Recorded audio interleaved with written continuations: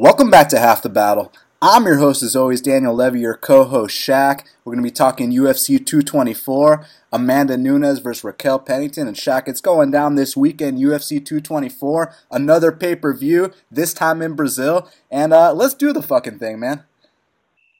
Yeah, man, this card's pretty much stacked from top to bottom. I mean, you got a combination of everything. We got, Diaper Play Albini. We got that little fraud McKenzie and her fake accent. I mean, we got like a Bellator main event with Vitor and Lyoto, you know what I'm saying? So, in that main event, man, I got a weird feeling, not necessarily about the fight, but, these chicks are very familiar with each other and each other's girlfriends. So, I think Blues are still going to have a good time afterwards. Oh, I heard the stories about what went down at ATT with those four, so, we'll definitely talk about that a little bit in the main event. But real quick, before we break down this card, our boy and Best Fight Pick sponsored athlete, Emmanuel El Matador Sanchez, he went out there on Paramount Network repping the Best Fight Picks logo. Now, we both knew he was going to win, but he went out there and won in the first round with a standing arm triangle. I can't recall the last time I saw a standing arm triangle in pro MMA, and Manny Sanchez just punched his ticket to a title shot. Yeah, hopefully Bellator doesn't fuck him over, but that was expected. I mean, I thought it was going to be an easy contest, and he handled Cecilia exactly the way he should have.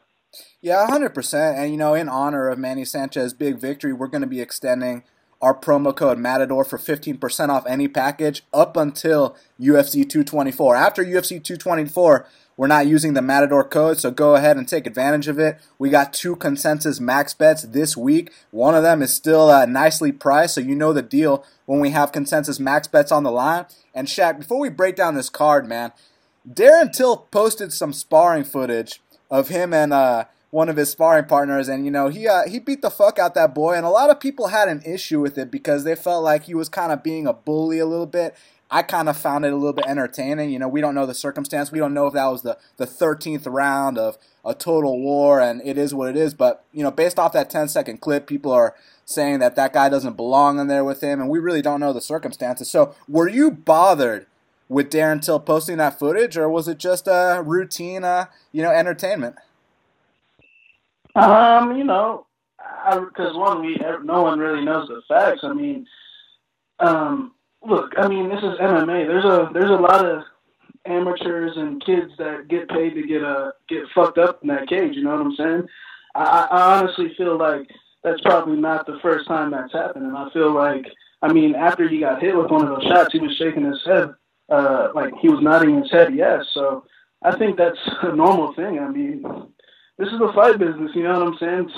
Some people believe in certain training methods and certain people believe in others. So, look at AKA. They pretty much fight in there, you know what I'm saying? So I really didn't give 2 shits about it, to be honest. I think that's something that happens on the normal, and that it probably, I feel like, that's their training methods. I feel like, they want Darren Till to be a turned-on motherfucker in that cage, and to do that, he needs to fuck people up on a daily basis. So I really didn't care. Yeah, I personally didn't have an issue with it either because, if we're going to sit here and cry, that means that he shouldn't be posting any more of those videos. And, bro, I want to see more of that footage. It was pretty damn entertaining. So, yeah, I had zero I remember in Pacific, back when Rafael Dos Anjos was champion and he was training at Kings MMA, he was sparring with looked like a normal white guy. The guy didn't even look like a fighter, to be honest. RDA had on boxing gloves and had him full mounted, smashing his head in. So, I think it's just certain gym cultures have certain methods and other gym cultures have certain other ones. So. This is very true. So before we break down this card start to finish, make sure you go to bestfightpicks.com, use the promo code Matador to save 15% off any package. And Shaq, here we go. Let's do this whole card because first up in the middleweight division, we got Marcus Maluko Perez. He's minus 325. The comeback on James Boknovic is plus 265. Now, the last time we broke down a card in Brazil, I was trying to give Brazil a little bit of credit, but man, did they prove me wrong because they don't even have hot water for the guys to cut weight. The weight situation with Prazeres. So, I was trying to be like, but bro, Machida versus Phil Davis was in Brazil in the American one, but it turns out there really are some dirty tactics there. Now, the reason I bring that up is because my boy James Bogdanovic, I saw him on the regional scene getting dropped by guys that are 4-14. Now we're flying the kid out to Brazil to fight the very tough Marcus Perez. Who you got in this matchup? Yeah, I'm gonna take Perez in this one. I think Bogdanovic. I think he's a case of, he was just the best jobber out on the local scene, and he got the call. So I don't think he is gonna win a fight in the UFC. I think he's he's a tough guy, but I think he's a local scene fighter.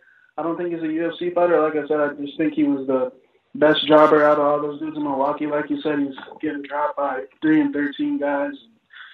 15, the typical Friday night jobber that takes it out every Friday night. So I'm going to go with Perez in this one, even though Perez did take a severe ass whooping against Eric Anders. I was against Eric Anders. He also did take Anders down 2 times, and he is small for on 185, but I'll tell you right now, he can't make 170, and I think he's going to spook Bogdanovic. I think the second this fight hits the mat, I see a submission within the first 2 rounds. Yeah, one thing we got to note is that James Bogdanovic will have an 8-inch reach advantage in this matchup, but also in his last fight against Trevin Giles, he had quite the reach advantage there too, Shaq. Yeah, he's 6'4", 81-inch reach, but, you got to know how to use that range. And I just think that, he's a first-round finisher. All his fights in the first round. The one time he did go out the first round, he ended up on a stretcher. So, I think he's a tough kid, but I just don't think he's ready for the UFC. If you go back and watch that fight with Trevin Giles, devastating knockout, absolutely vicious. And now they're flying the kid out to Brazil. And, look, like we already mentioned, on the regional scene, he's getting dropped by guys that are 4-14, and that's no exaggeration. My boy Rashad Brooks is 4-14. He's getting dropped by Eddie Lara, who, like you mentioned, is the jobber that, takes a fight every Friday night and takes that L. So these are the kind of guys that are having success against James Bogdanovic. So with Marcus Perez, look, he took down Eric Anders twice, like you mentioned. He attacked a submission, and, I speak with Eric Anders regularly, and Eric said the submission wasn't in deep at all, but, when you have a football neck like Eric Anders, I wouldn't expect it to be. But with a guy like James Bogdanovic, who's just a tall, goofy guy, I do think Marcus is going to have a lot of success, and I see it being a finish as well. So I'm going to go with the favorite here, Marcus Perez, for the victory.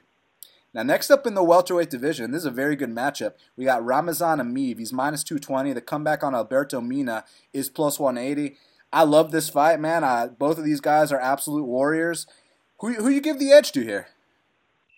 Yeah, man. Both of these guys have cashed for me in the past. And my boy Alberto, when he fought Yoshihiro Akiyama back in the day, even though everyone thought it was controversial, I was glad to take the win. But and my boy Ramazan did exactly what I needed him to do against Alvey, and now he's making that cut to 170. So, it's kind of, we really don't see that these days. We see guys moving up, not down. So, do I have my concerns about him dropping to 170? No, not really, because Ramazan strikes me as a consummate professional. You know what I'm saying? He is very experienced, 2-time M1 global champion, very as tested as you can get for a guy with only one UFC fight. I like to call him the tie-up master because in that clinch, Ramazan will drain that cock on you all day and win on points, and because his tie-ups are just that good. And Alberto Mina, man, it seems like he's he's coming off another 2-year layoff. Exactly. Something like that. 2-year layoff. The thing is, he's always coming off a layoff. So I don't know if I should put that much stock into it, but the thing is, he is getting older and older and older. And coming off these layoffs after layoffs, eventually, especially him being undefeated, eventually you're going to lose a fight. So I am going to go with Ramazan here. I do think Alberto needs to finish him. In Brazil, just the way Ramazan's style is, I just see him being in control a lot on that fence, sucking out that energy of Alberto Mina. And then I just think he needs to stay conscious. We know Alberto's going to try a lot of wild, crazy shit. We remember that shit show Anzai fight. And he's got a wild techniques. The kid's undefeated, so he's no slouch, but I do think Ramazan will pull out a decision here. It's funny you say the kid's undefeated because he's in his mid-30s. But, Alberto Mina, I'll tell you what, for a guy that's always coming off a layoff, he's very exciting. He's very well-rounded. Obviously, we know about his jiu-jitsu black belt, but in the UFC, he's been going out there and knocking dudes out. And the fight that he had against a grappler in Akiyama, he showed that if he wants to keep the fight standing, he can keep it standing because we know Akiyama's got that judo background. But here against Emeev, like you already mentioned, and you mentioned this the last time we broke down an Ameev fight because we did cash that bet against Sam Alvey at plus 100, you called him a tie-up master. And I couldn't say it better myself, man, because if you go back and you watch some of Ramazan Ameev's past fights, this is a guy that paid his dues before he got to the UFC. This is a guy that already had those 5-round wars in Russia. He went out there with my boy Vitali. They had a serious knock. And now he's in the UFC, and it's not, a case like James Boknovic where, you're getting dropped by 4 and 14 jobbers and you don't even belong. Ramazan's paid those dues, so for him to take this step up in competition against Mina, it's really no big deal. You can already go ahead and throw Ramazan in there with the top 20 guys, and I think he'd perform well. I also think that Alberto Mina would perform well. The thing with this matchup specifically is that there's nothing wild about Ameev's style. He's very efficient with what he wants to do. He knows exactly where he wants to take the fight, and he's super hard to defeat in those areas. And what I'm referring to is the clinch. So, if Osiris Maia is reffing this fight, I think there's going to be times when they break up the action a little bit quick. But it's not like Ameev is some slouch in the standing distance either. He's good everywhere the fight goes, and I think he's going to have a slight edge here over Mina. So I actually do think the minus 220 price here is warranted, and I'm going to go with the favorite, Ramazan Ameev, via unanimous decision. Now next up, in the middleweight division, we got Jack the Joker Hermansson. He's minus 155. The comeback on Thales Leites is plus 135. Now, Shaq, Jack is 0-2 in Brazil. Now he's trying to make the third time the charm, and luckily for him, he's not fighting an athletic specimen like Thiago Marreta Santos, like Cesar Mutanchi Ferreira. Now he's fighting an old man on his way out. You think third time's going to be the charm for the Joker here? Yeah, man, it's a good fight, man. Jack definitely let a lot of people down his last fight in Brazil, and like you said, he is 0-2 in Brazil. But I think those guys that he fought are operating at a completely different frequency. Cesar Ferreira, I mean, he's won 4 out of his last five out of his last 6, something like that. Then we got Thiago Marreta Santos. I feel like that's just if you're not more athletic or as fast as Thiago Marreta Santos, he's gonna butcher you. You know what I'm saying? So I think Hermansson definitely has a path to victory. Thales is, I do think he's on his way out. I think Thales is super tough. Like we've been saying in the past, that Nova Vinyao style for the men it's dying out the game. We've been seeing it over and over again. And Thales, I think it's pretty clear. Once you stop his first takedown and you let him know that he's just not going to take you down, he tends to, mentally diminish. And I think it's a good matchup for that because I think Jack's got a serious cardio advantage. I think Thales is getting more unstable on his feet day by day. Just like that Christoph fight, the European, I feel like the European style movement will take Jack a long way in this fight. I think he's going to run circles around him. I think Thales is going to have a hard time finding him. I think early he's going to come with a big explosion. And when Thales gets tired, it's pretty simple. I mean, it's just a couple of big hooks, a takedown. If you stop that takedown, he might go for a sacrifice throw or lateral drop and go to his back. And I think Jack will smash his face in once that happens. So I'm going to go with Jack. I think the third time is the charm. Like I said, I think Thales is getting up there in damage. I think the Bisping fight was just raw. The Mousasi fight was a hellacious beating. The Christoph fight was a hellacious beating. The Brad Tavares fight was a hellacious beating. And he's not fighting Chris Mosey with no takedown defense. He's not fighting Sam Alvey who doesn't move. So I'm going to go with Jack Hermansson here. Yeah, I agree. I think third time will be the charm here. A lot of people were mentioning how, Jack Jack was very honest in his interviews before the Marreta Santos fight that, he was questioning himself a bit. But look, I think if you're lined up on the docket to fight a guy like Thiago Santos, it's only natural that you're questioning yourself because for a fact Thiago is one of the biggest knockout artists in the UFC middleweight division, and if you're going to lose a fight to that guy, you're probably going to get knocked the fuck out. So, yeah, obviously he was a little bit worried going into that, but with Thales, the worst case scenario is you either get laid on or you get submitted. So I don't think that same fear level is going to be there for Jack Hermansson. I think he's going to be a little bit more comfortable in this fight. And now that he's been in Brazil twice, he knows what to expect. He's coming down here. I feel like it's almost to prove a point. I feel like he's the kind of guy that called Sean Shelby and was like, look, I want to right the wrong. I want to come back to Brazil, finally get that first win, and just prove to myself that I can do it. And look, Thales Leites, he had an incredible career. I mean, I remember when he fought Anderson Silva at UFC 97 and was one of the only guys to make it the full 5-round distance with him. And we know there was some things going on in that fight. He was flopping to his back a lot. But hey, at the time, man, everyone was getting knocked out left and right by Anderson Silva, and Thales went the full 5-round distance. But since that point, he did lose that fight to Alessio Sakara. He got cut. He had to work his way back up. He came back into the UFC. This is all pre-Reebok. And let's start with the Mousasi fight. When you get your eye jabbed off to the point where meat is hanging off your face, it was really bad. But, he's one of these guys like Josh Berkman where he's too tough for his own good. So he won't go down. He won't take a knee. He'll just take the ass whooping. He beat Chris Camozzi. If you haven't figured out how to beat Chris Camozzi yet, I don't know what to say. The fight with Jocko, I feel like that could be the blueprint for Jack Hermansson here in this spot because we know Jack Hermansson has very similar footwork to a Krzysztof Jocko. Alvey, I mean, if you haven't figured out how to leg kick Alvey for 3 straight rounds, I mean, look, what's his name? Tom Watson exposed the blueprint on how to beat Sam Alvey in Sam Alvey's debut, so it was no secret there. And then with Tavares, I was talking to Eric Anders about this one. Eric was like, Tavares beat him with one hand only. He literally only beat him with his left hand. He beat the shit out of him with one hand only. Now, I feel like with all weapons, Jack can have a serious performance here. He's not going up against a guy that's much more superior in terms of athleticism like Ferreira or Santos. Now he's fighting an old guy on his way out. I feel like he can take advantage. Just got to be careful of a few things. If you're on top of Thales Leites, don't get triangle choked. You know what I'm saying? Don't get swept. Don't get taken down. And as long as he avoids all that, I think he's going to put a beating on Leites, either a 30-27, 30-26, maybe a late TKO.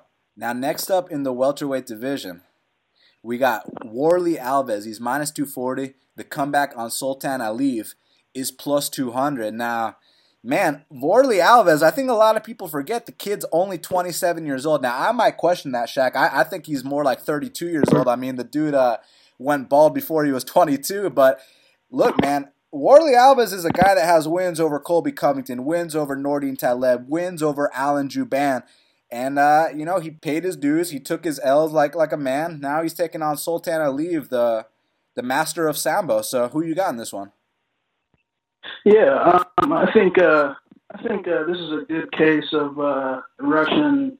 I feel like the line should be a little wider, to be honest. I think Sultan Aliyev, I feel like if his name was Mike Jones, Warley Alves would be minus 600 or something. You know what I'm saying? I just think this whole Russian thing, I feel like Sultan Aliyev is on the bottom spectrum, on the bottom of the spectrum when it comes to the Russian fighters. You know what I'm saying? I would compare him more to, Gusan Umalatov more than I would compare him to, Islam or a Khabib or, I don't even think he's an Omar. You know what I'm saying? I think he's a stalker. I think he's a situational wrestler. I think his chin is definitely in question. A lot of people think that Kenny Robertson KO was a fluke. I'll tell you right now, it wasn't a fluke at all because Kenny was operating at a faster pace than he was. And, I think he's got some good situational wrestling. I think he's good at looking at the clock with a minute left and getting a takedown. But when you're fighting Bojan Veličević, who, once again, isn't with the company anymore and who can't stuff a takedown to save his life, of course, I expect him to pull those out. And other than that, I think Warley Alves, definitely has a bad reputation as a quitter. But I don't think he's a quitter at all. I think he's more of like a young Serginho. I just feel like maybe he has problems pacing himself. As him and Serginho, they both like to come out hard the first round, but that third round, they're both huffing and puffing for air. So I think it's more of a pacing problem. I actually do think he's tough because if he wasn't tough, Barberena and Jouban would have knocked him out in that third round. So I think Warley Alves is going to get the job done here. I'm going to say first round KO, first or second round KO.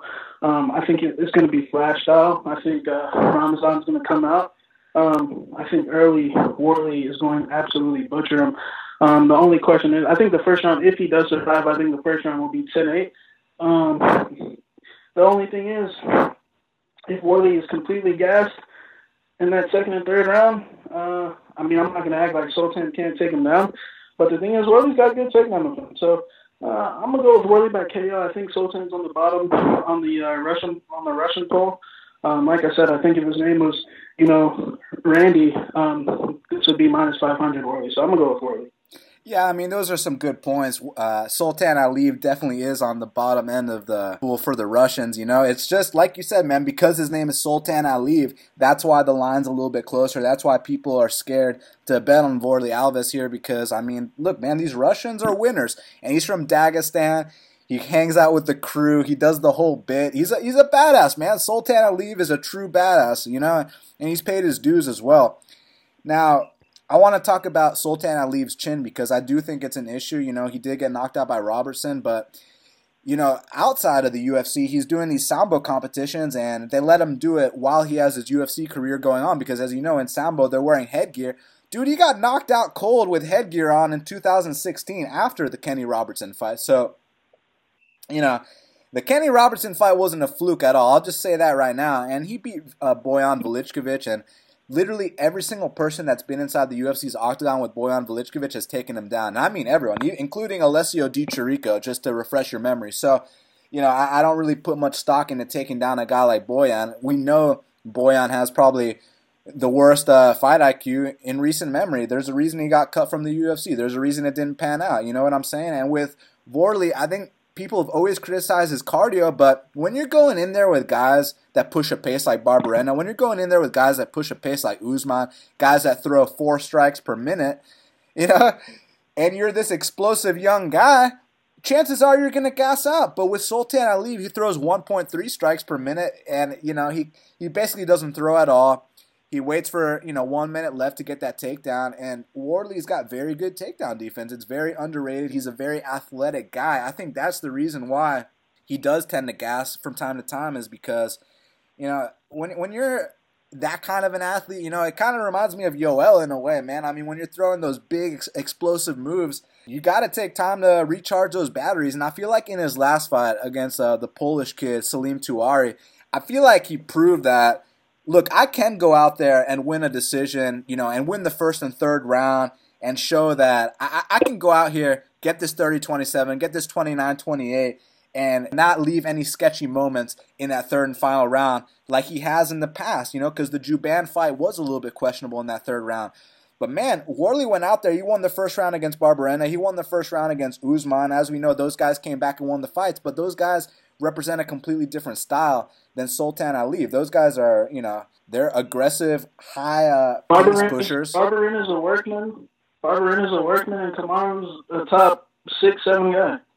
Yeah, and Aliyev's always coming off a 2-year layoff. Look, I'm not going to sit here and act like Aliyev isn't strong in the tie-ups because he is. He's got a very nice double underhook, and he's got good takedowns. I just feel like Worley's going to be able to either stuff that swim for those underhooks or get back up to his feet. And then on the feet, I feel like there's a frequency difference. I feel like he's going to hit him with a big counter right, put him out cold. And it might be one of those knockouts where Aliyev goes out stiff for a second, and then he wakes up immediately, and he's like, oh, are you fucking serious? It got stopped. I think it's going to be one of those knockouts, so I am going to go with Worley Alves here. Inside the distance, I think he gets it done. Now, next up, one of the best fights on the card. We got Elizeu Zaleski Dos Santos. He's minus 135. The comeback on Sean Strickland is plus 115. Now, man, Sean Strickland, he's what we like to refer to as a winner. He's 19-2 overall. But he is traveling to Brazil here, and we know he has the tendency to fight close. Fighting close in Brazil doesn't always go well. With all that said, my man, you leaning with Strickland or with Capoeira Zaleski?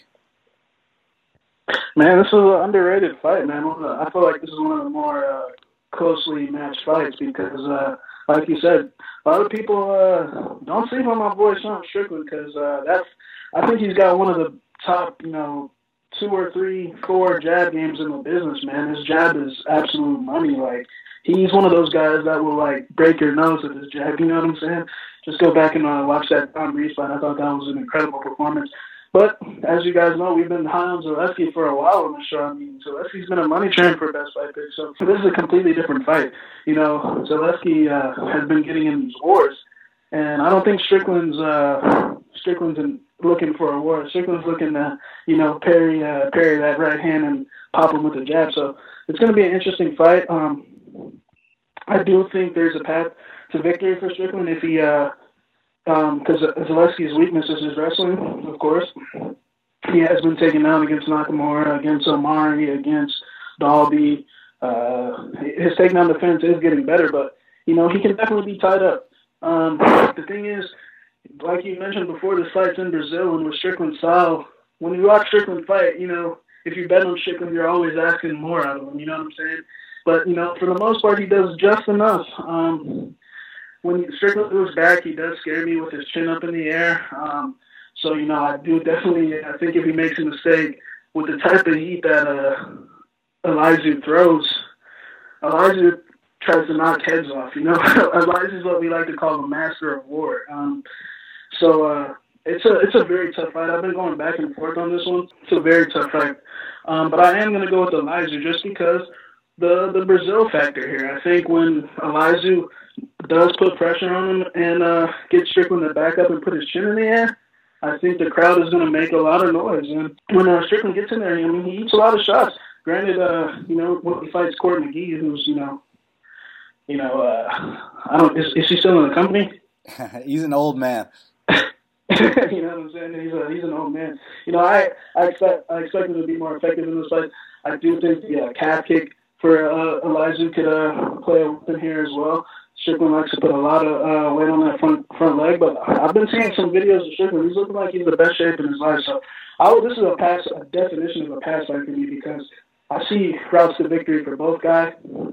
And I wouldn't sleep on Sean Strickland. The guy's 19-2, so the guy wins a lot of fights, but I'm going to go with Elizeu here just with that Brazil factor, and I think he's going to land the more harder shots throughout the 3 rounds, the shots that make the crowd go ooh and ah, and I think he might actually get a knockdown here or there. I feel like Sean Strickland's move to King's MMA was one of the best decisions he ever made for his career. So for those that don't know, he's at King's MMA now. He's sparring with guys like Kelvin Gastelum, guys like Werdum. He's getting it in. Beneil Dariush. So I feel like that was a great move for him because Sean Strickland has always had a reputation of being one of those guys that goes super hard in the gym. And, Alvey and Dan Hendo, they kind of had to put him under wraps. They had to be like, dude, chill out. People didn't want to spar with Sean Strickland anymore. And we know the culture over there at King's MMA. Those guys try to kill each other every single day. So I feel like that's the perfect fit for a guy like Sean Strickland. With Elizeu Zaleski, look, after his fight with Max Griffin, even after his fight with Lyman Good, we were saying stuff like, as a fan, how can you not love him? But with that style that he brings to the table, he's always getting into these wars. I was saying stuff like, man, he needs to take at least a year off. And now he's coming back in there against a guy like Sean Strickland. And it's funny because Sean Strickland has this reputation of being a guy with low output, but he actually throws over 4 strikes per minute. So he actually has a bit more of output than people give him credit for. Like you mentioned, the 19-2 winning record. You can't just go in there and deny a record like that because not many people can put up those kind of numbers in pro MMA. I mean, we're talking about guys like Jimmy Rivera. We're talking about guys like James Vick. We're talking about guys like Cody Stamann. Sean Strickland, you can absolutely, he might not be ranked where those guys are ranked, but as far as a resume, when you're 19-2 in pro MMA, I tip my cap to a record like that. And I think he's a smart guy. I think he's well-rounded everywhere too. He's got 81% takedown defense.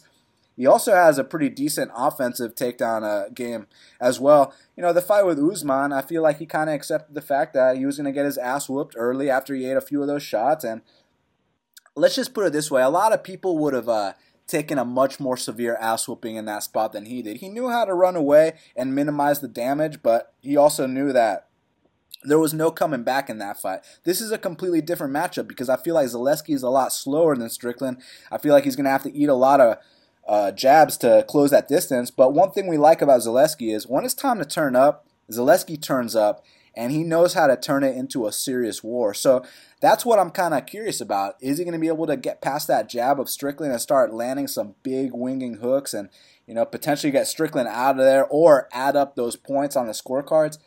it's hard for me to see. If this was in Vegas, this would be like my top underdog play. But since it is in Brazil, you got to be super hesitant, man, because we know how those we know if my boy Osiris Myers in there, what's about to happen. But all that being said, I'm still just put it this way: Camila Albuquerque and Osiris has Zaleski in their DraftKings team. Exactly. So, look, all that being said, I think Sean will make it obvious enough to where he can get that 29-28 on 2 cards, potentially a 30-27. That's going to be quite a feat to do in Brazil. But I do think that Sean Strickland will edge this one out. Worst case scenario, it being a split decision. So I'm going to go with the underdog Strickland here. But, being in Brazil, you got to be super careful.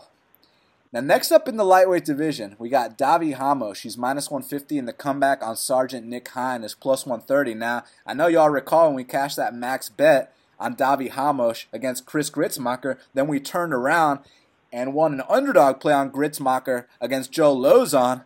But now Davi Ramos has a different matchup. Now he's taking on a guy in Nick Hein who, let's just say, Nick Hein wins a lot of fights, Shaq. Yeah, Nick Hines no slouch. I mean, his only loss is to James Vick, and he floored Vick twice in that first round. So Nick Hines is not fucking slouch at all. Davi Ramos, initially, I had a 7-unit bet on Davi Ramos to beat Gritzmacher at minus 180. By the way, that line did close at like minus 4 or something.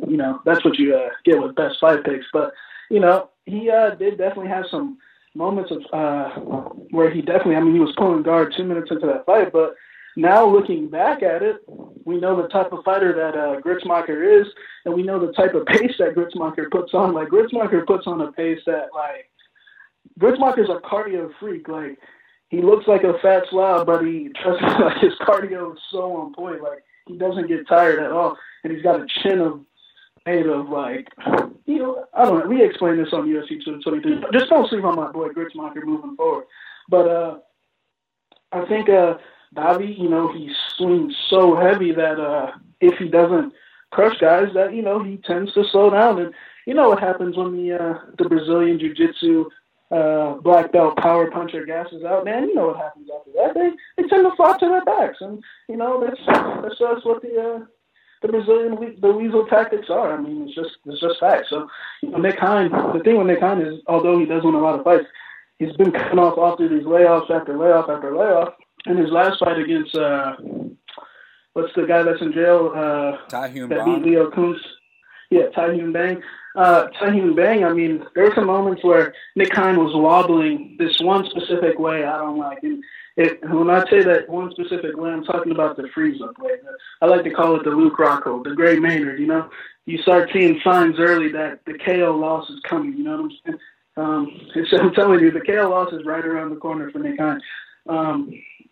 He's wobbling this one specific way I don't like. I do think he is the better overall fighter. If Davi does slow down, Nick Hein's got that judo to get on top and smash him.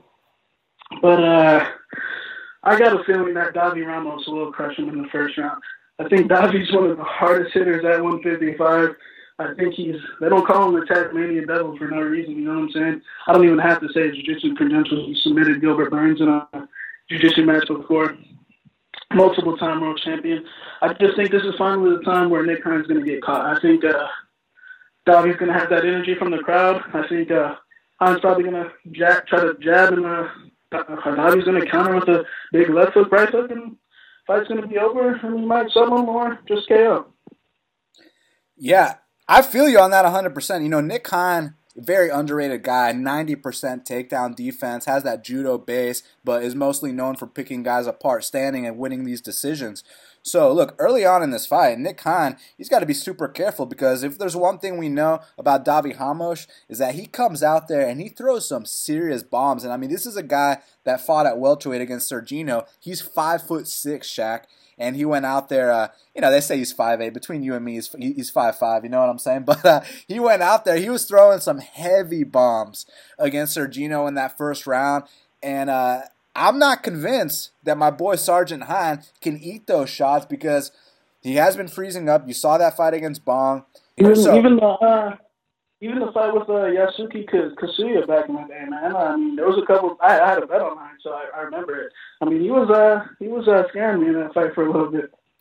it was getting ugly, you know, but you got to respect the guy that's 5-1, 6-1 in the UFC. You know, he's definitely a winner, and you know that you got to respect that for sure. But that being said, I do think Davi has what it takes to come out here and be the first guy in UFC history to put Nick Hein away. It's just, look, if you don't put him away in that first round and you start pulling guard, you start flopping, you start doing all these things like you did against Gritzmacher, Nick Hein is the guy that knows how to grind out that second and third round, not get caught with the submission late, and go on to win that 29-28 decision. So I do see it being that knockout. I agree with you on this spot.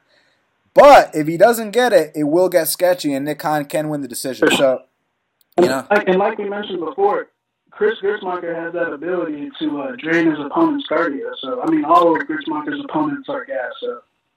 And I'm looking forward to the potential matchup between Chris Gritzmacher and Jim Miller. I heard that might be in the works. So, you know what I'm saying? I'm looking forward. But look, as far as this is concerned, I do think Davi has what it takes to come out here and stop Nick Hein early.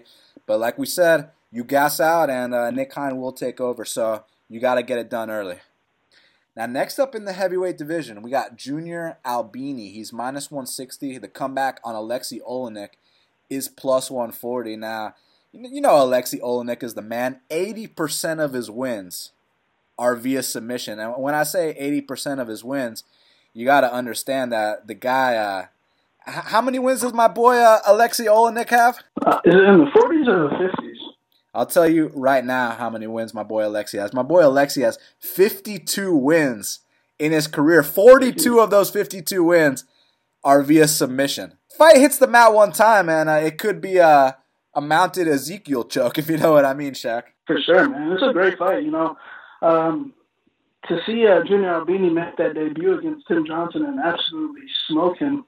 Everyone thought he was going to be the top heavyweight prospect, and then he pulled that look at Arlovsky job on the Pettis card, which a lot of people lost a lot of money on that. But I truly believe that if Junior Albini shows up like how he did with Tim Johnson, that he will knock Alexei out in the first round. I think Alexei's getting up there in age. You know how we say heavyweights have 9 lives? I think Alexei might have lost that 9th against Curtis Blades. I mean, he straight up quit in that fight, if we're going to be honest here. But we know the type of pressure that my boy Curtis Blades brings. I do think if Junior Albini can keep this on the outside, use his movement, set him up with the point fighting shots, and then land a big shot, I think he will floor Alexei in the first round. And I think it was the case. He said Andrei Arlovsky was his idol, man. He said Arlovsky was his idol growing up. Junior Albini's a young kid. I'm going to excuse it. I think he's going to show up for this one in Brazil, and I think he's going to knock Alexei out in the first round. You know, Albini actually ain't that bad, man. I went back and watched that Arlovsky fight a couple times, and, it was a little bit of looking up to the guy, but there was also a speed difference. Arlovsky was the faster guy in there. But my boy Junior Albini does have some slick techniques in there, man, and he is... You're not going to just go out there and knock out a guy like Junior Albini. You got to know how to strike to fight a guy like that. He does come from the Astra fight team. Guys like Darren Till.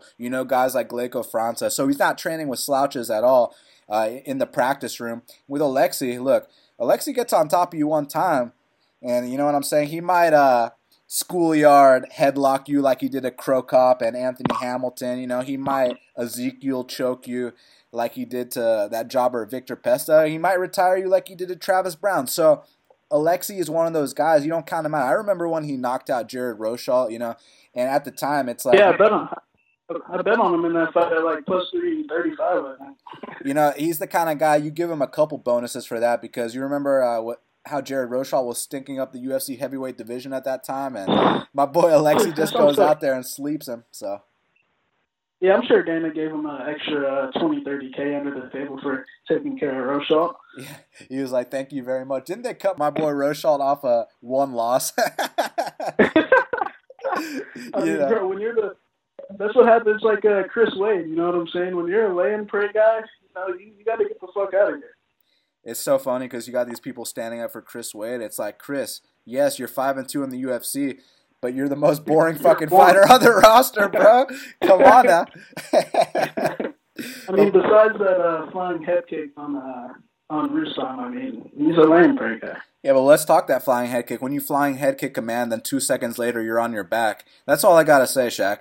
So look. Yeah, but, he was fighting a Russian.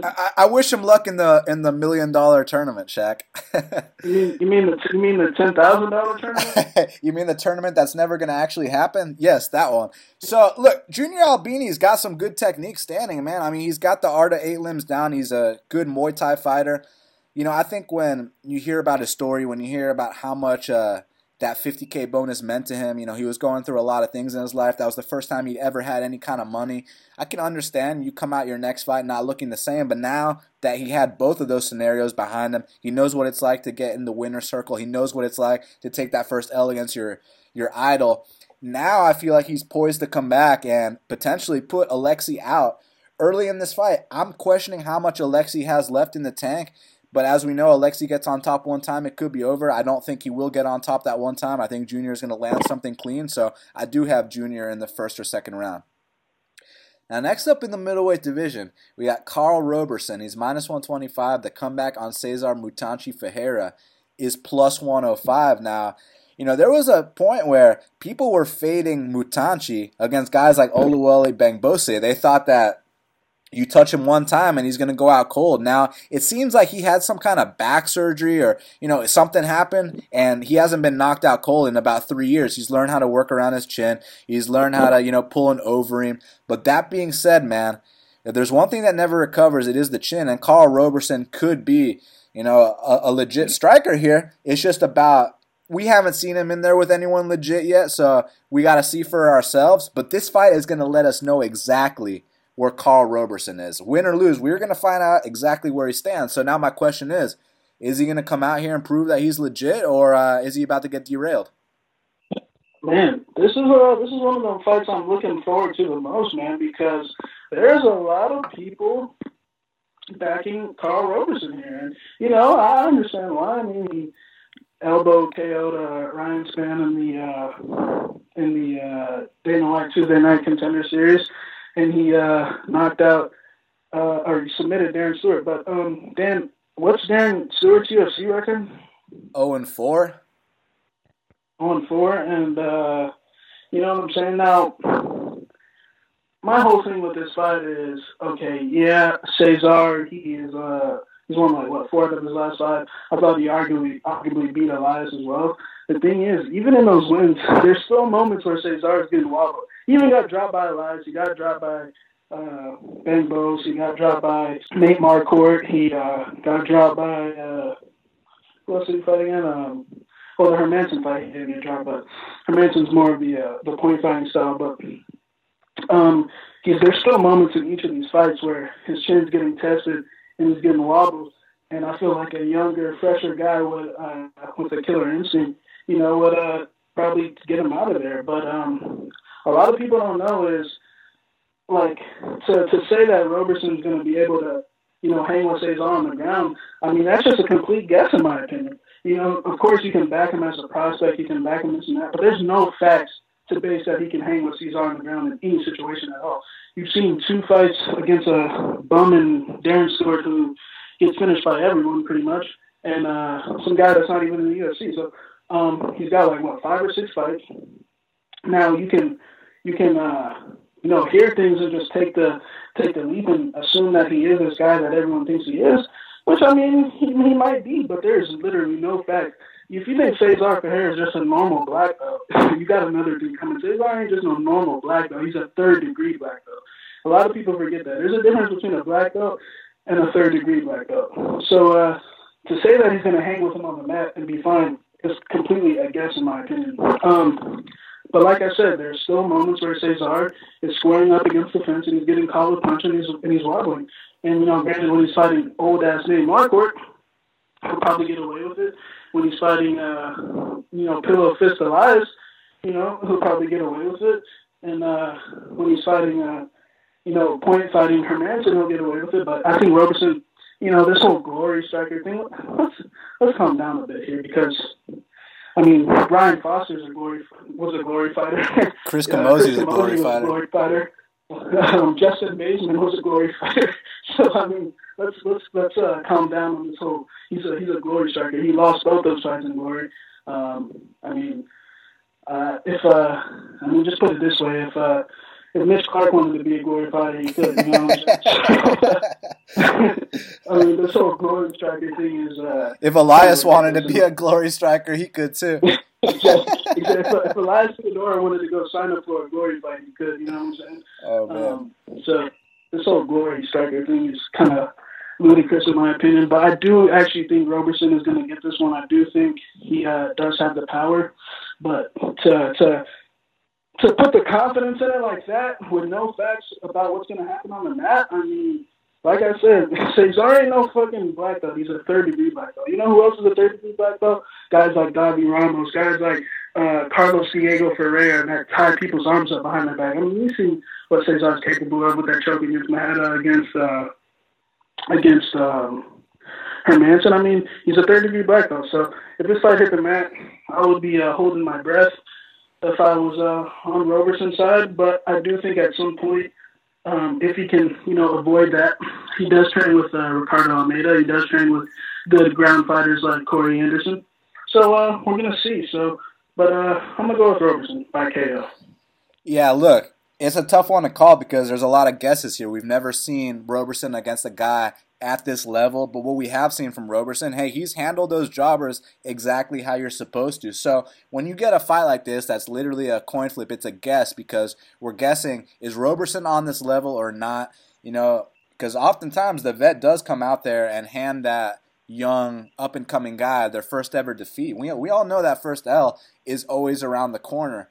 But another thing we know about my picking style is I do like to go with the young up-and-coming guys over the vets, and I'm going to do that here as well. I'm going to go with Roberson. I think he becomes the first man to find the chin of Cesar Mutanchi since 2015. Now, whether that comes to fruition or not remains to be seen, but I will be picking Roberson as well. Next up in the Legends division, the middleweight division, we got Lyoto Machida. He's minus 275. The comeback on Vitor Belfort is plus 235. Now, Shaq, these two trained together in the good old days, so who you got in this matchup? Yeah, it's an interesting fight, man. They're both what I like to refer to as grandpas, They both look like they they kind of look like heavyweights too these days, man. They both got 9 lines as well. Man, it's a tough fight. I think the line's a complete joke, firstly. I mean, just because Lyoto beat Eric Anders was fighting Brendan Allen like a year ago. I mean, he simply wasn't ready. It was a huge step up in competition from going from Marcus Perez to Lyoto.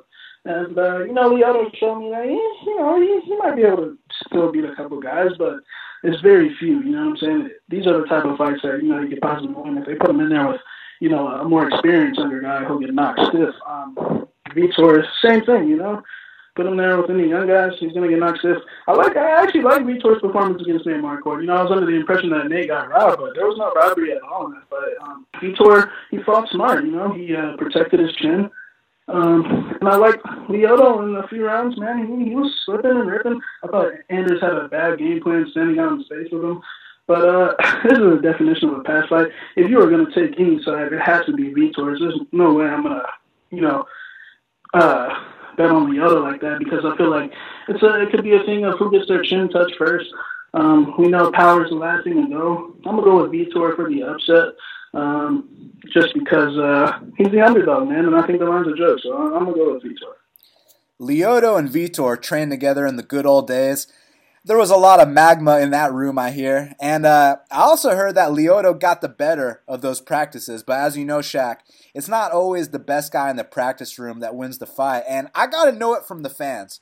Who had a better career? Was it Lyoto, a one-time UFC light heavyweight champion with 1 title defense, wins over Randy Couture, Rashad Evans, Dan Henderson, Shogun, Musashi, Tito Ortiz, among others?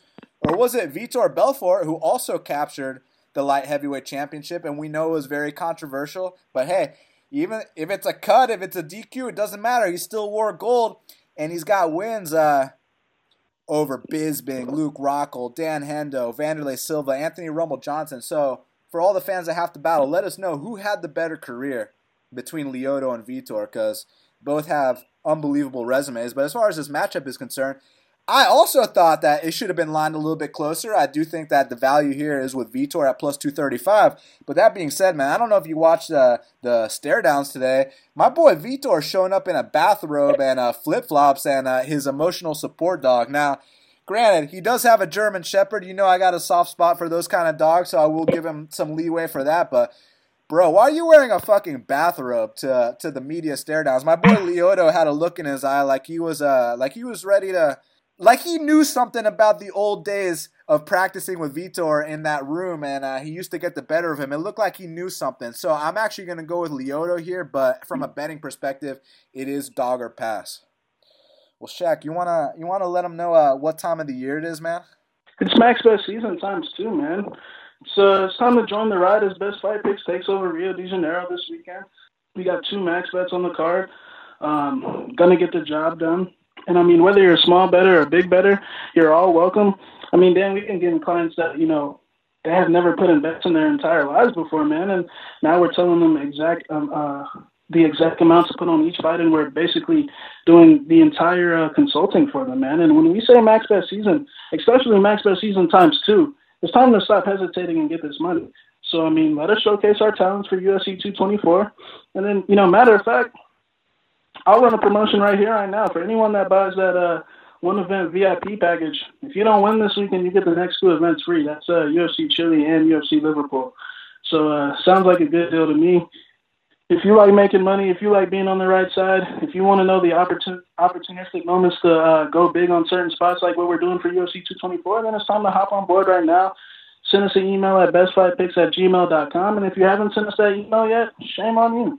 It's funny, Shaq brings up some of our newer clients that have never placed a bet in their lives. We're helping them do the whole process together. But then we also got the whales with huge bankrolls. We're telling them what to do as well. You know, and Shaq, I've noticed some of these guys' records are as fake as Mackenzie Dern's accent. You know, when you look at my record, you see hard work. When you look at my record, you see dedication. When you look at my record, you see a long-term winner. And this month is consensus max bet season. I say consensus because you know what the numbers say when Dan and Shaq have a consensus max bet. It's undefeated, so this weekend, 2 max bets on the line. It's a winner. Hit us up, bestfightpicks.com, and let's get these wins. Now, next up in the bantamweight division, we got John Hands of Stone Lineker. He's minus 255. The comeback on Brian Boom Kelleher is plus 215. Now, I know we got a soft spot for my boy Brian Kelleher coming through on that dog money against Henan the Baron. But now he's taking on John Lineker in Brazil. It's a completely different matchup. Who you got? Yeah, you know, early I was kind of feeling Kelleher here because I think Kelleher, you know, he mentioned that TJ Dillashaw laid out the blueprint to beat Henan Barral, and he also said TJ Dillashaw laid out the blueprint to beat John Lineker. So he thinks he's going to duplicate what TJ's doing these 2 fights. And it's going to be interesting. I definitely see some advantages for Kelleher. One thing I'll say right here, right now, Kelleher ain't scared of John Lineker like the rest of John Lineker's opponents. We know Rob Font was quaking in his boots the second he saw Lineker. I mean, he had his back against the fence the entire time. He flopped to his back multiple times. And then Marlon Vera can't box, and, you know, he's a tough guy, but, you know, he just wasn't ready. And, you know, he's got a pulling the trigger issue, you know what I'm saying? So, and which 2 things that Kelleher definitely does not have. Now, Marlon Vera beat Kelleher, not like it matters, because, I mean, what's Lineker going to do? Sub him?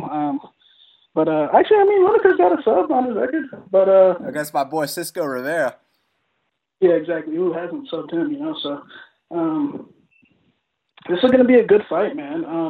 I definitely see a lot of Lineker max bets, and, you know, I definitely think John's the better fighter here. But what about John's wrestling, man? I mean, I've always said top 5 guys shouldn't be getting taken down that easy. You know what I'm saying?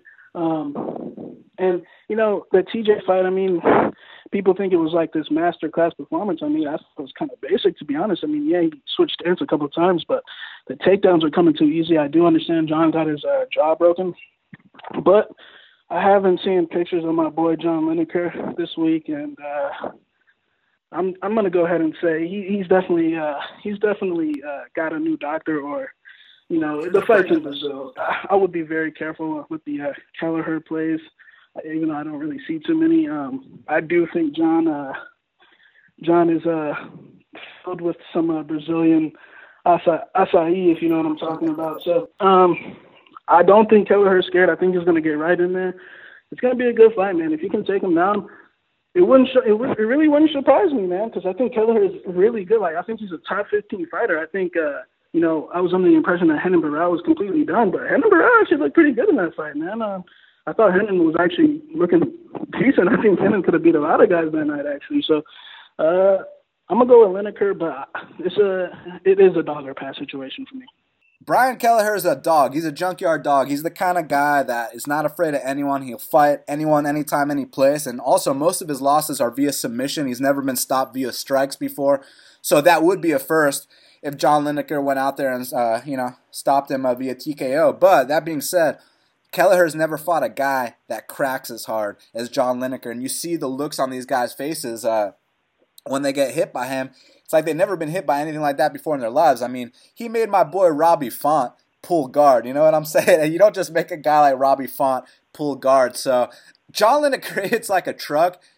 And the thing with Kelleher, though, is, I've spoken to Jimmy Rivera at length about this many times, and he said the way to beat Lineker is to take this guy down. So I'm curious if, Brian Kelleher is coming out here, wants to prove that he's man enough, that he's got the balls to stand toe-to-toe with Lineker, or if he's going to come out here smart, learn the lessons from the times that people have defeated Lineker, and come out here and use a takedown-heavy attack because, he is the bigger guy in there. But all that being said, I see Lineker landing the harder shots over a 3-round duration, and I see that winning him a decision. So I'm going to go with Lineker via decision. I see it being a very intriguing and entertaining battle, but ultimately I do think Hands of Stone will get his arm raised. So yeah, I'm gonna go with John Lineker here. Now next up in the strawweight division, we got Mackenzie Fake Accent Dern. She's minus 250. The comeback on Amanda Bobby Cooper is plus 210. Now a lot of people are convinced this is the spot to fade Mackenzie Dern. Now Shaq, I'm not convinced, man. I'll tell you this. Amanda Bobby Cooper has been submitted 3 times. We know Mackenzie Dern has a serious jiu-jitsu background, but we also know Bobby Cooper can box a lot better than Mackenzie can at this time. What do you think is going to go down when these two throw down inside the UFC's octagon? This is an intriguing fight. Mackenzie Dern opened minus 530, and then all the action came in on ABC. I just got to say, there's been one common thing when ABC fights the top prospects. When she fought Aspen Ladd, when they hit the mat, what happened? She got finished. When she fought Tatiana Suarez, when they hit the mat, what happened? When she fought Cynthia Calvillo, when they hit the mat, what happened? Her wins are over Angela Magana. I don't really have to explain that. And soccer mom Anna Amos, who is she even with the company anymore? So she did since retired. Jamie Moyle is what we like to refer to as a jobber. To back ABC like this is pretty intriguing, man, because I think when we say good boxing, when I say good boxing, I think of a Cody Stamann, or if I wanted to say female level good boxing, like a Tisha Torres, or you know what I'm saying. I think ABC has more panic boxing. I think she just tries to. She moves and all, but I think it's more just panic boxing, kind of spam a lot of punches. I mean, when you're fighting Anna Amos, who, by the way, dropped her, and, Anna Amos, that's a soccer mom. This is a completely different thing. I actually think Mackenzie Dern has a lot of potential. I think, if she can make the weight, even if she doesn't make the weight, but if she, can stay healthy, I think she's got power moving down the line, bro. I think that you're going to see her drop a couple girls like how she already has in her past fights. I think she's got power.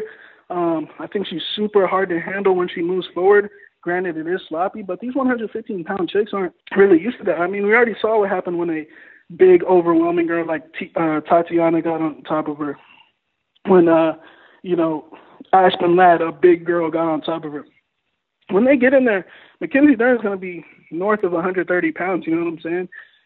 And to be honest, I wouldn't be shocked if Mackenzie missed weight. So I think it's going to be just a difference when they tie up.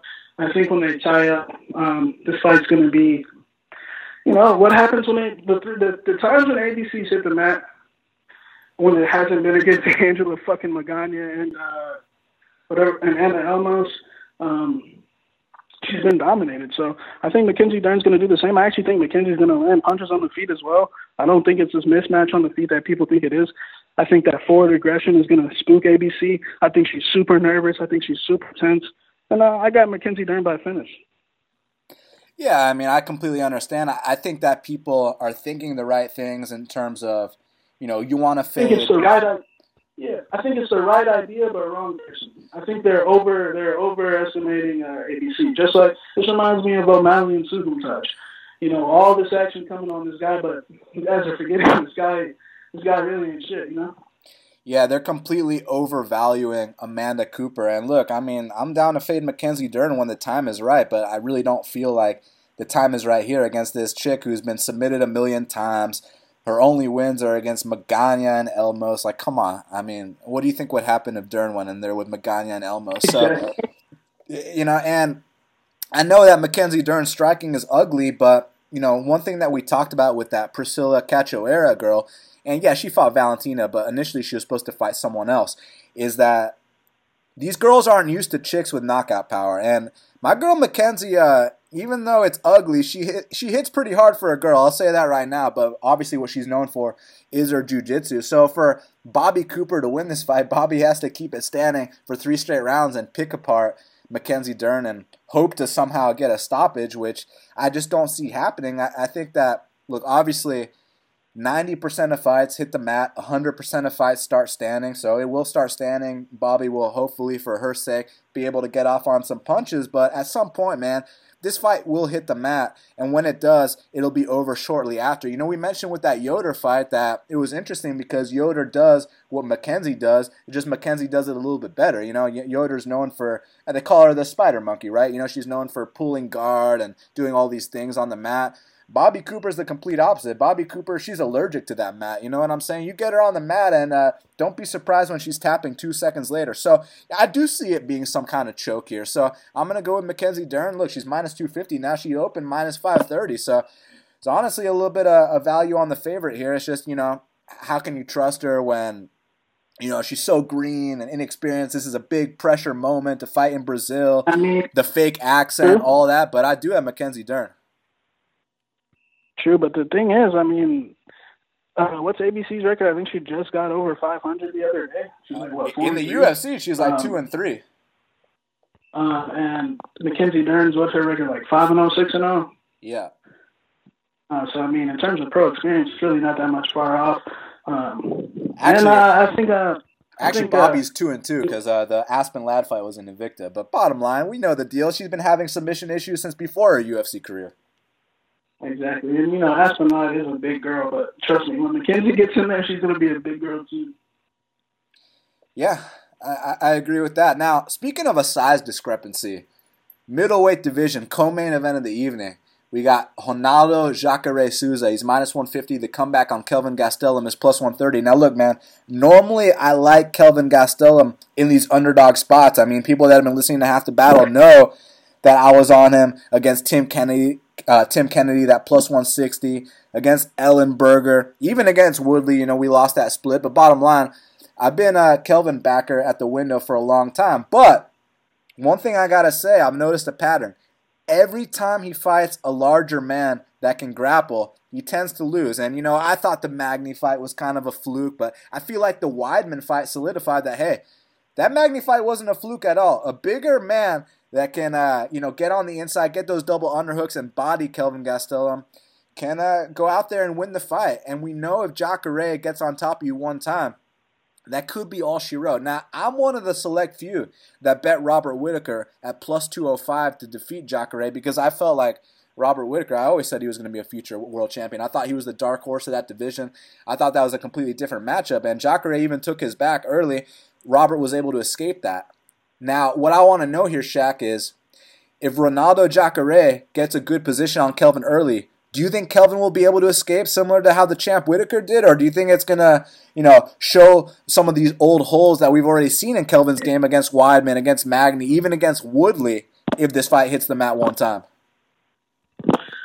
Yeah, it's tough to say because, before Jacare fought Bronson, he was a guy that I've been thinking was, on his way out. And, it seems like he's kind of rejuvenated himself in Orlando down there with my boy Julian Williams. But, with him getting that knockout, I don't want him to think that he's a striker now, you know what I'm saying? Because before let's not forget about the Yoel Romero fight when he got dropped. I've been feeling like his chin's been diminishing for a long time, and we know that you stand on the outside with Kelvin, there's going to be a straight left right down the pipe, and we saw what he did to Bisping. That was one of the nicer slip and rips you're going to see. But like you said, the Weidman fight, he got completely overwhelmed. The second lineman got on his legs. But I will say Chris Weidman probably has the best single leg in MMA. So he did take Yoel Romero down with that single leg. So it's tough to say, man. I think if Jacare stands with him at any type of distance, I think he's gonna possibly get knocked out. But if he comes with the right approach, which he should, he's a smart fighter. He should be able to overwhelm him and get him out of there on that mat, because Kelvin's definitely a small 185. He is a little lazy, as my boy Kobe Covington referred to him, a fat midget. But so he's still talking about going to 170. Can you believe that? Yeah, like he needs to shut. We bet on him in that Weidman fight. We knew we were going to lose that bet, that first interview fight week. You know what I'm saying? When I watch tape on Kelvin, he shows me like these flashes of like brilliance at times, and then he just does something stupid, and it's just like, oh my god. But I'm gonna go with Kelvin in this one, man. I think he is gonna come ready early, and I think in that first round, if he can keep his distance, and I feel like Jacare is gonna probably telegraph a shot. I think early it'll get stuck, but if the longer the fight goes, I think it goes Jacare's way. And but I'm gonna go with Kelvin by first round knockout. Interesting. Yeah, look, I've always been a Kelvin backer, especially at the betting window as an underdog, but I feel like I got to learn from mistakes. And one of the mistakes, like I've already alluded to, is when he fights a larger grappler, he tends to lose that fight. And I'm not talking about no Jake Ellenberger either, man. I'm talking about a guy like Magny. I'm talking about a guy like Weidman. It's been exposed twice. And with Jacare, the fight hits the mat one time and it could be over. So look, I hate to be the guy that says, if it stays standing, Kelvin's going to knock him out. If it hits the mat, Jacare is going to submit him. Because, look, Jacare can stand, too. Jacare just knocked out Derek Brunson at the same time. I feel like Kelvin would do the same thing. Brunson likes to charge in off chin straight in the air. But it wasn't like it was some counter shot. He hit him with a head kick that was pretty damn clean. So, it wasn't a counter shot. It was an offensive move. So that was pretty badass on Jacare's part. And I do feel like he's a little bit rejuvenated in Florida with Julian Williams, one of the most underrated guys outside of the UFC, actually. A lot of people don't know about my boy Julian Williams. Look him up. He's absolutely legit. So now it comes down to, where's this fight going to take place? Because we know Kelvin, he's been training at Kings MMA. He's got great footwork. He wants to keep this on the outside. He wants to pop that jab. He wants to throw some big strikes. He wants to knock out a guy like Jacare. Jacare seems to find a way to get these guys down to the mat. So, based on the film, I think he's going to find a way to get Kelvin down. And when he does, man, I think it'll be over shortly after. So, I'm going to go with Jacare via submission. Main event of the evening. We got Amanda the Lioness Nunes. She's minus 1,100. The comeback on Raquel Rocky Pennington is plus 700. Now, I'm going to go ahead and say this, man. Rocky Pennington's no slouch. Rocky Pennington's a big girl.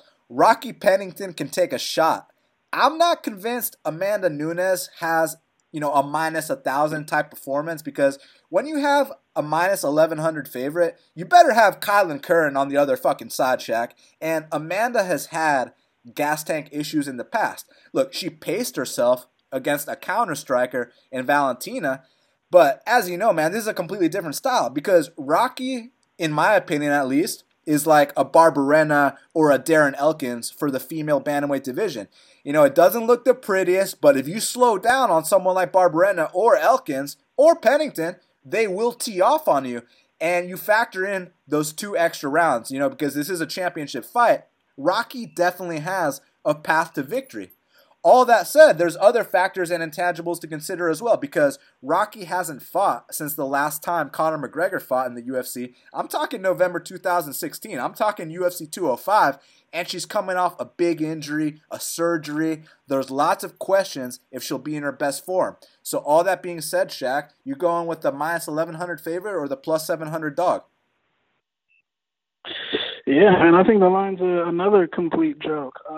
Like you were mentioning before, Rocky is the workman of that division. She, like you said, the Barberina, the Elkins, or the Gritsmock or whatever. She's the workman of that division. Yeah, she does eat quite a bit of punches, but that's her style. And a lot of people are forgetting that Amanda Nunes is a quitter, man. You know what I'm saying? Let's not forget at UFC 196, she completely quit against Valentina. I know, because I bet on Valentina in that fight, I think, too. I mean, she flat out quitting her now. So that quit is still there. You just have to, bring it out of her. And the thing is, when you're fighting Ronda Rousey and Miesha Tate, who, I mean, like, come on, should I have to explain that? Like, Ronda was done, Miesha was done. Those are the Stone Age pioneers of the sport. You know what I'm saying? That style had to get out. And when you talk about Valentina in the rematch, I mean, damn, Valentina's one of the most predictable fighters in that division. I mean, Valentina only throws like three different strikes, a right hook, spinning back fist, and the occasional left kick. I mean, if someone can tell me anything else she throws, I'd really like to know. So, and I mean, that fight, we could have easily been saying something else different if she didn't go for a head and arm throw with a minute left. You know what I'm saying? So, I feel like a lot of people are forgetting who Amanda Nunes is. I do think that she has gotten a little better with her pacing and with her like her heart. I mean, I guess she's gotten a little tougher, but the thing is, it's a different style because, like we were saying, Valentina's a counter striker.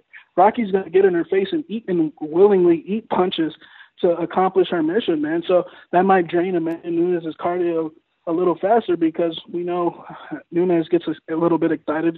If she thinks you're hurt, she will empty that gas tank on you. So I think the line's a complete joke. Yeah, Rocky's coming out the layoff. And another thing about Rocky is she really hasn't fought anyone on this level. I mean, I think her last ones are Betch Kohei, Elizabeth Phillips, and Miesha Tate. Miesha Tate sucks. Elizabeth Phillips in the UFC. And Jessica Andrade, who's in a different weight class, but still a badass. Yeah, I mean, and the deal with Andrade at 135. I mean, she was a quitter at 135. So,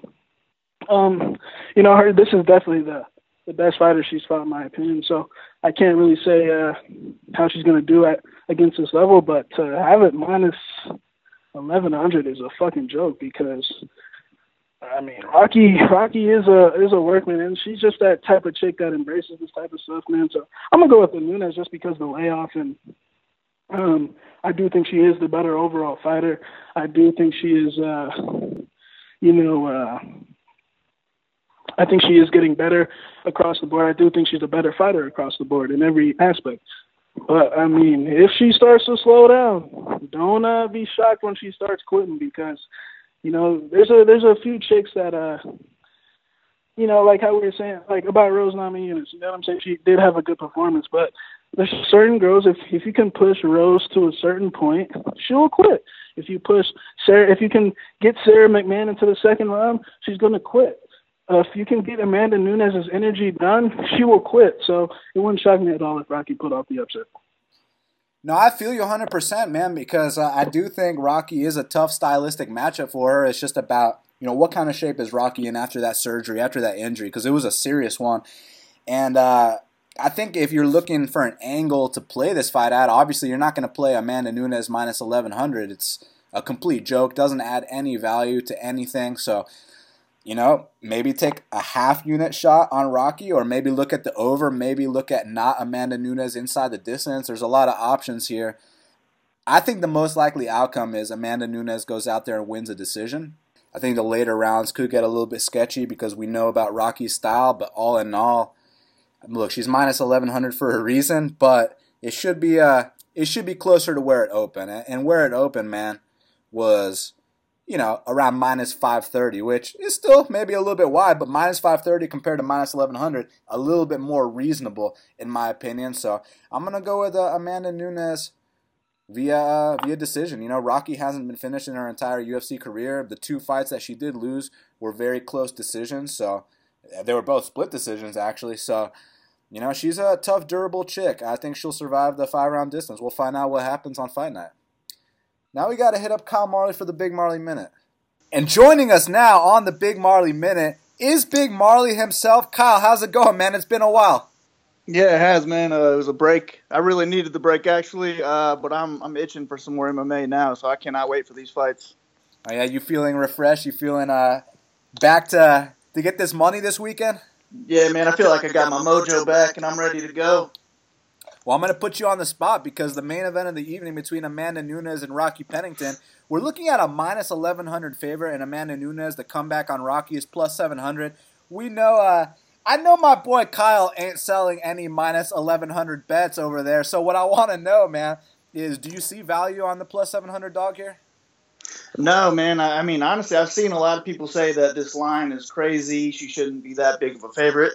But they're not betting it, and they're not betting it for a reason, and that's because plus 700 is still not good enough, man. I don't know how she gets it done.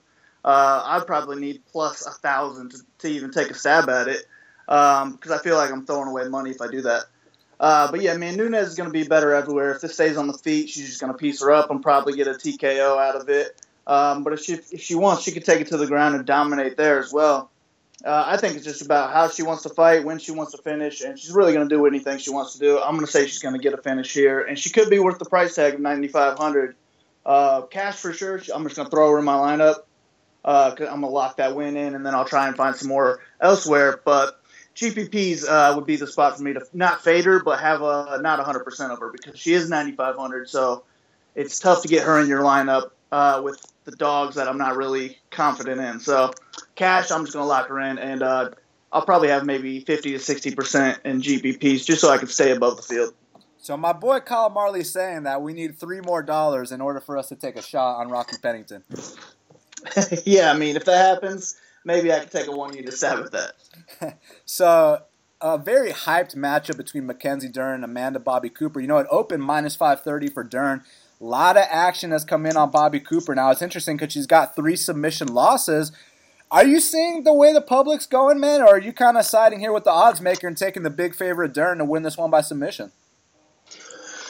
Man, I kind of like both sides of this because if you are going to get Nunes, you need to get those dogs somewhere, and Cooper just allows you to get her and some other favorites in there. So I don't mind Cooper for a price at 7,100 with all the things we've heard Dern say with the camp moving and how she's not trying to be in the gym all the time, grinding, and she wants a break after this fight. So, I mean, I'll take some stabs at Cooper. However, I think she's going to be pretty popular.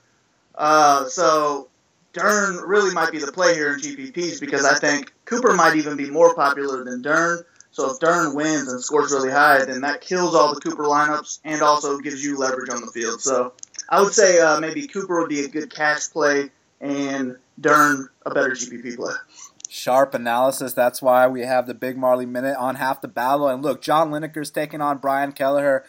Look, I have a feeling these two are going to stand and bang. It's going to be very exciting. But usually when guys beat Brian Kelleher, they beat him via submission.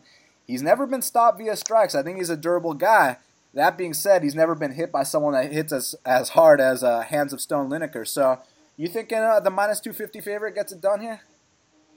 Yeah, I think so, especially in Brazil. I think it is going to be mostly standing. Maybe Kelleher will go for a couple takedowns here and there. But ultimately, I see a decision happening with Lineker getting his hand raised. The problem is he's 9,000 on DraftKings, so would you rather go with him or Dern or someone else around that area? I like him, but I also like maybe Kelleher as well in cash games because I do think it's going to go to a decision. So within that 3 rounds, he's going to rack up some points himself. So I don't really mind Kelleher in cash games, but again, I'd rather have Lineker in my GPPs. So Machida and Vitor are going to fight. Now, I was kind of surprised by the line. I know we spoke about this off air. I thought it was going to be a little bit closer, but then again on fight week, when you see my boy Vitor with the bathrobe at the stare downs, you see him with the emotional support dog, you see Lyoto Machida is a lot more focused. I see why Machida is the favorite. I just don't know if he should be minus 275. What's your opinion on this? Yeah, I really want to avoid this fight. If anything, I'm going to go with Belfort just because he's cheap. He's 7,300, and if he's going to win, he's going to get a knockout. So he'll get that $7,300 worth in value. But Machida, on the other hand, man, this could be a real boring decision with Machida getting his hand raised. And he just came off of a 5-round win over Anders where he only scored 61 fantasy points in 5 rounds. So I'd rather just fade him at 8,900 and go with Belfort if I'm picking somebody in this fight.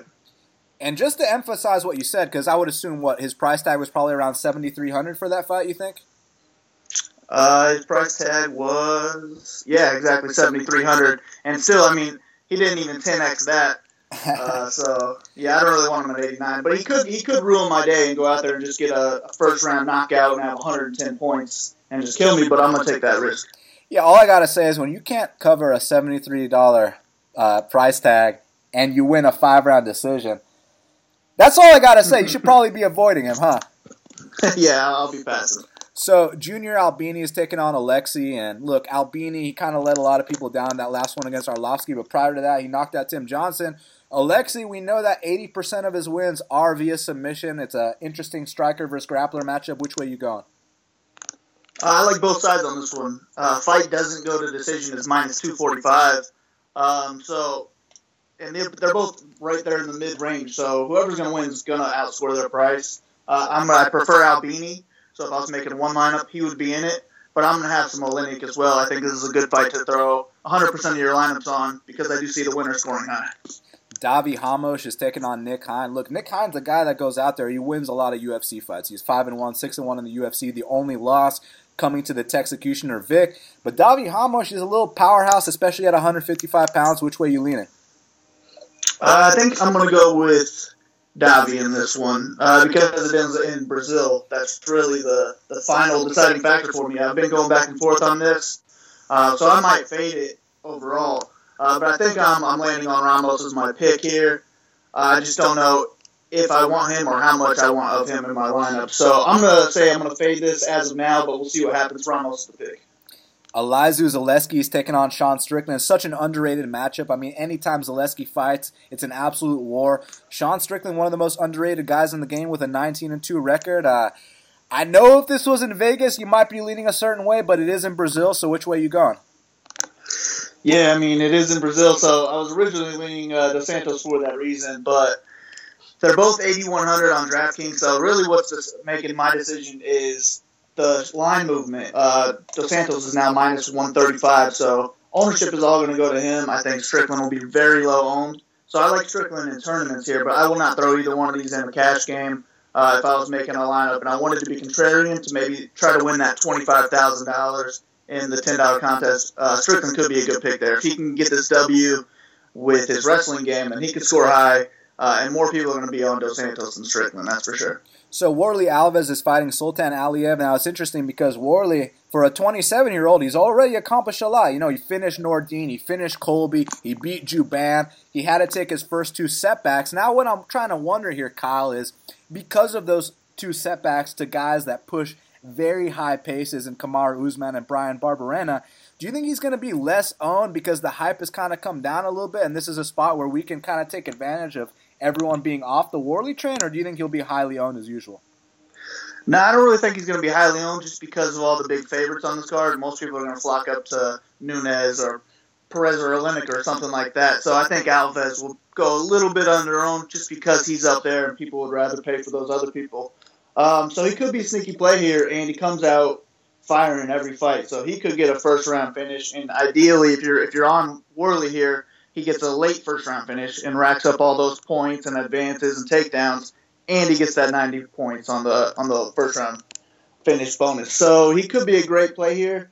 I'm just having a hard time seeing how this plays out. I am afraid of Russians, so it's hard picking against them. So I might have a little bit of both of them, but I'll be underweight to the field no matter what I do. Yeah, I mean, I feel like if Sultan Aliyev's name was, James Johnson or, you know what I'm saying, or Mike Smith, it'd be minus 400 Warley right now. Yeah, I mean, if that was his name, I wouldn't be as afraid. Yeah, and then when you see that Aliyev, it's like, oh, man, he's Russian. You got to be careful. But, look, Jack Hermansson's taking on Thales Leites, and we know Jack Hermansson went 0-2 in his first 2 stops in Brazil, but now he's not taking on an athletic specimen. He's taking on a guy on his way out. You think third time's going to be the charm for Jack the Joker? Yeah, I think he's my pick in this one. He's only 8,300 on DraftKings. If he's going to get a win, he could pay that off. He'll probably need a TKO at some point to do it, I think. I'm also worried about picking against the Brazilian in Brazil here, so I won't have too much Hermanson, but he's definitely on my radar, and I'll have him in a couple lineups. He's my pick for sure. I think I'll probably fade Talus here.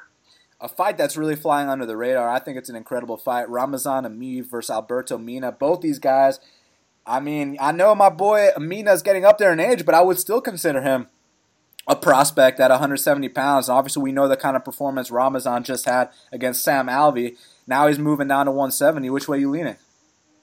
Again, man, I'm afraid of those Russians. So if his name was different, maybe I'd have some more Mina in my lineups. But see, this guy's actually good, though. Say what? I said this guy's actually good, though. Yeah, he's good. I mean, but if I'm making one lineup and I have to have someone here, I think I'd rather just save the money and do $76 or $7,500 Mina and hope he can get that early finish, maybe a submission if Emeev is trying to take it to the ground. I could see him wrapping up a submission. But at the same time, my pick to win is Emeev. So it's either going to be I'm going to fade it or I'm going to go both ways on this. I'm probably going to make 20 lineups total this week, so maybe I'll have like 2 or 3 of each, but I'm not going to go too heavy on them. The curtain jerker, Marcus Maluka Perez, he's taking on James Boknovic. Now, I have a sneaking suspicion that even though Boknovic has an 81-inch reach, 8-inch reach advantage, and he's 6'4" at 185 pounds, I feel like he might not belong in the big show, and I think the minus 325 price tag might be warranted here. But from a DraftKings perspective, what's your opinion? Yeah, I like Perez here. It's probably a Boknovic fade and pay up for Perez where I can afford him. I like his inside the distance odds of minus 140, so he's got a really good shot of scoring high. The only problem is he's right there under Nunes and right above Dern. So you can't have all 3 of them, so you got to pick your spots. I'll have some of him and none of Boknovic, but I won't be 100% on him, that's for sure. Well, Kyle, that's why you are the DraftKings guy for half the battle. It's good to catch up again, man. It's been a while, and it doesn't stop here for 224 because next week we got a big card with UFC Chile as well. That's right, man. Can't wait. Glad we don't have another break coming. Absolutely. All the fans, make sure you follow Kyle at Big Marley 3. Kyle, any message for them before we talk next week? Nah, man. Good luck, everybody. Hopefully we can win some money. Yes, we will win some money. That is a guarantee. Kyle, we'll speak soon, buddy. All right, man. Take care. And once again, that's why Kyle Marley is the DraftKings guy for half the battle. Now, Shaq, we got to talk about the fight to watch and the fighter to watch. So what is the fight to watch for UFC 224? My fight to watch is going to be Elizeu Zaleski dos Santos or Sean Strickland. I think this is going to be I'm interested to see if Zaleski can get Strickland to open up a little bit more because I think Strickland could possibly be like a super underrated guy for the division, and I think Elizeu can be as well. I mean, we've been high on Elizeu for a long time. I think the winner of this fight is in a top 15 position. At least going to fight a top 15 guy next. Both of these guys are putting work along the way. I mean, just look at who Elizeu's beating: Amari, Keitaro, Lyman Good, Max Griffin, some super underrated guys. And Sean Strickland, 19-2 record. He was the first guy to beat Tom Breeze, that winner of Alex Garcia. So the winner of that fight's going to be in a prime position at 170. Yeah, 100%. I mean, anytime you get a fight with Elizeu Zaleski dos Santos, you have to be tuning in. Put him in there with a winner like Sean Strickland with a 19-2 record. In Brazil, it has all the recipes for a fight of the night. I can't wait to watch that one. But for me personally, it has to be Kelvin Gastelum versus Ronaldo Jacare Souza because I want to know, is Kelvin Gastelum going to finally get over that hump and beat a top 5 guy? Because, look, he's got some great wins on his resume. I mean, he beat Tim Kennedy. He beat Vitor Belfort. He went out there and beat Michael Bisping, but now he's got to go in there against a current active top 5 guy in Ronaldo Jacare Souza. This is a spot that he stumbled on in the past, when he fought Woodley, when he fought Weidman, even when he fought Magny at the time. So now he's got to prove, look, if I'm a title contender, if I'm a title challenger, I got to be able to beat Jacare. And for Jacare, he's still waiting on his first UFC title shot. He feels like he should have got that title shot a long time ago. So for him, he needs to come out here and not just beat a guy like Kelvin Gastelum. He has to finish Kelvin Gastelum to prove that, hey, I want to swim with the Sharks at 185 pounds. I want to get in there with Yoel Romero, with Robert Whittaker one more time and test my luck out. So the winner of this fight is going to be in a big place in the middleweight division. Now, Shaq, Who is the fighter to watch for UFC 224? A fighter to watch is going to be Boom Brian Kelleher, man. I mean, another thing is he is undefeated against Brazilians.